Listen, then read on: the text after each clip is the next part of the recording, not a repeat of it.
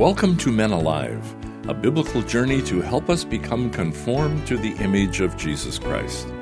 I'm your host, Paul Estabrook. Our teacher is my long-term friend, Dr. Jim Cunningham, consultant in adult education and director of Go Teach Global.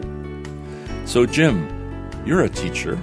Tell us, why did Jesus use so many questions when he taught? That reminds me of a story about questions told by Tony Campola. He once described the difference between his Jewish neighbor's mother and his Italian mother. The Jewish mother called from the door as they left for school in the morning saying, "Abby, did you remember your books?" Tony's mother would call out, "Tony, don't forget your lunch."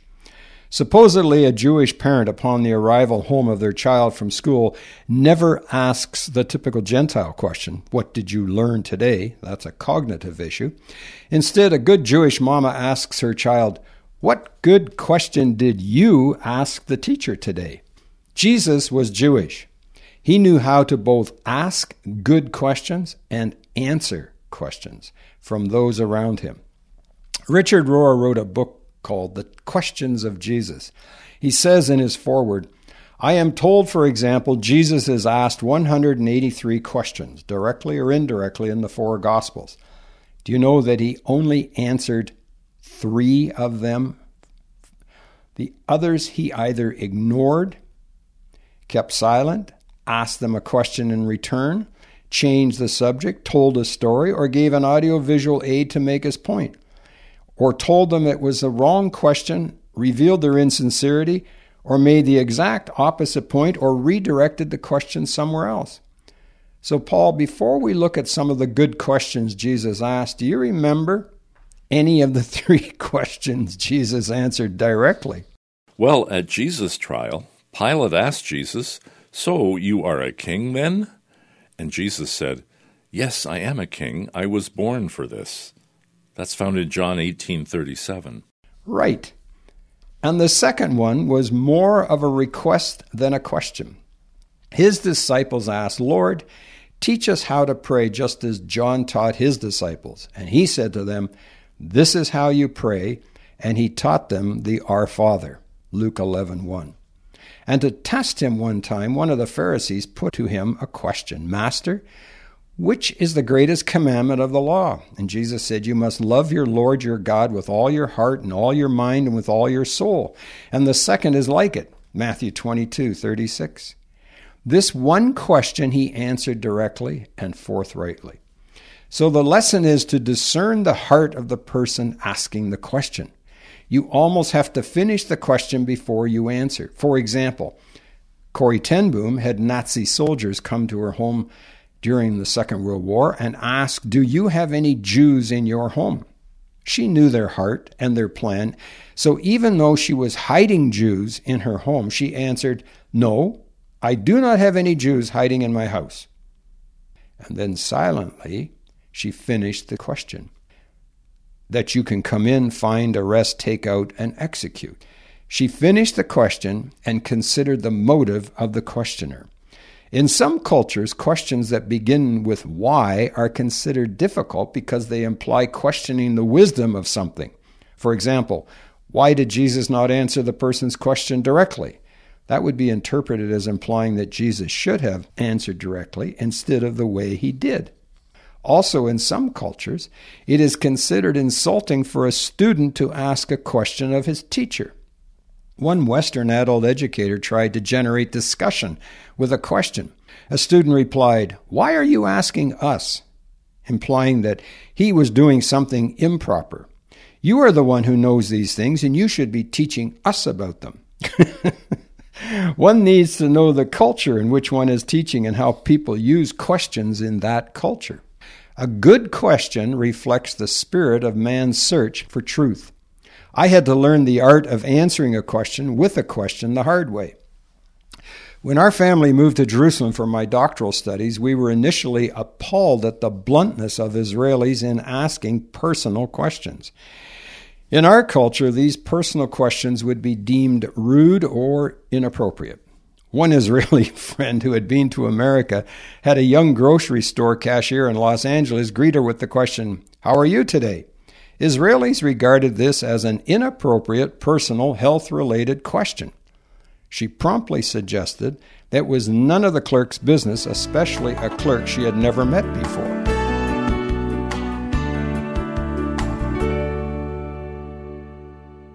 Great story, Jim. But before you continue, let me remind our listeners that this is Men Alive with Dr. Jim Cunningham from Go Teach Global. For a printed copy of this program's teaching, or with any questions you may have, email Dr. Jim at menaliveuntogod@gmail.com. Okay, why did you choose Israel as a place to study? Paul, I was repeatedly asked whenever I introduce my research topic, why did you come to Israel? With a name like Cunningham, the Israelis knew I was not Jewish, but was in fact a practicing Christian. Why then did I bring my wife and 2 sons and invest a year of my life studying adult education in Israel? No matter what I said or answered, they would not believe me and were suspicious that I was there as a spy or a missionary. After many futile explanations, I discovered how to answer the question in a somewhat Jewish fashion. I responded with another question. When they asked, "Why did you come to Israel?" I would answer, "Does a woman ever wonder what it is like to be a man?" The questioner would begin to stroke their beard and think about my question. Does coming from as taught in the Torah cause a woman to wonder what it would be like as part of her understanding of self-identity? Does coming from Judaism make a Christian wonder what it would be like to be a Jew? If my questioner answered, "Of course," I would then add, "Perhaps that's why I chose to come to Israel." The questioner was satisfied, even though I had never had to answer his question directly. So why do we ask questions? There are 4 reasons for questions: to clarify, to understand, to challenge, or to encourage. We desire to be conformed to the image of Jesus Christ. We want to know the truth that will make us free, and we want to do the will of God, which brings us joy and moral health. Good lawyers often ask a question of a witness for which they already know the answer. In essence, a lawyer can lead a witness by making them give answers to reveal the truth. When it comes to questions, most mothers are honorary Jewish lawyers. That is why a well-crafted question is so valuable. The British parliamentary system has a daily question time, where the opposition challenges the government with crafted questions that one cannot usually answer with a simple yes or no. The answers provide a revelation of information or attitude or belief. Jesus knew how to both answer and ask good questions. Okay, Jim, what's one of your favorite questions asked by Jesus in the Bible? It has to be the question from a story in John 5. Jesus went up to Jerusalem for one of the Jewish feasts. As he came near the sheep gate, there was a pool surrounded by 5 covered colonnades. Here a significant number of disabled people were lying around, the blind, the lame, the paralyzed, all waiting for an angel to come and stir the waters. The first person in the pool after the water stirred gained healing. So this one poor invalid guy had been lying around this pool for 38 years. When Jesus saw him lying there and learned that he had been in this condition for such a long time, Jesus asked him this question: "Do you want to get well?" John 5:6. Do you find that question a little strange, Paul? Of course, the invalid wants to be healed. That is why he's there. However, Jesus knows his heart. He made excuses. I have no one to help me into the pool once the water is stirred. While I am trying to get in, someone else goes down ahead of me. That's in John 5:7. The man is saying, I tried to heal myself, but I failed. Exactly. So in reality, Jesus is asking, are you ready to quit making excuses and accept the consequences of what it will mean to be healed? The man would no longer be dependent on others and no longer able to make excuses. he would now be accountable for getting a job, earning his daily bread, and being a productive citizen. No more begging, handouts, or excuses. Do you want to be healed becomes a valid question. Asking and answering questions is an acquired skill that we as men need to learn in our homes and in our relationships. One author said, life is about discovering the right questions more than having the right answers.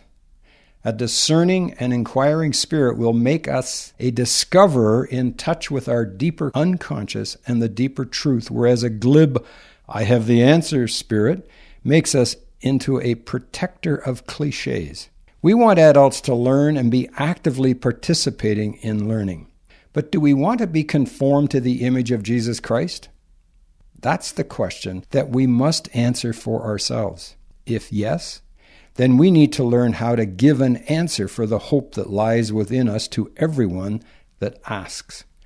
Keep learning, keep studying the Bible, and keep asking and answering good questions. Dr. Jim shared with me that he's had contact with men in a variety of life roles. Many shared concerns, fears, frustrations, and challenges at accepting the common changes imposed by aging and the confusing changes within one's culture. Some felt so exhausted by the changes they just wanted everything to stop and return to normal. Most, if not all, of men's life roles are learned from other males who become their model. It is his and my belief that the most significant male role model for any man is Jesus of Nazareth, Son of God. We also believe that the Bible teaches principles a man might apply in fulfilling his primary life roles. That's what makes men alive. There you have it for today, men. We become alive unto God when we become conformed to the image of his holy Son, Jesus of Nazareth. Do you know Jesus as your Savior and Messiah? That is the most critical question you need to answer. Jesus says, I am the way, the truth, and the life. No one comes to the Father except through me. Will you receive him today as your Savior? Let us know if you did, so we can rejoice with the angels in heaven that you are now his child. For a printed copy of this program's teaching, or with any questions you may have, email Dr. Jim at menaliveuntogod@gmail.com. Men Alive is a production of Go Teach Global. For more information, go to our website at www.goteachglobal.com. Until next time, I'm Paul Estabrooks on behalf of Dr. Jim Cunningham, encouraging you to be men alive, conformed to the image of Jesus Christ.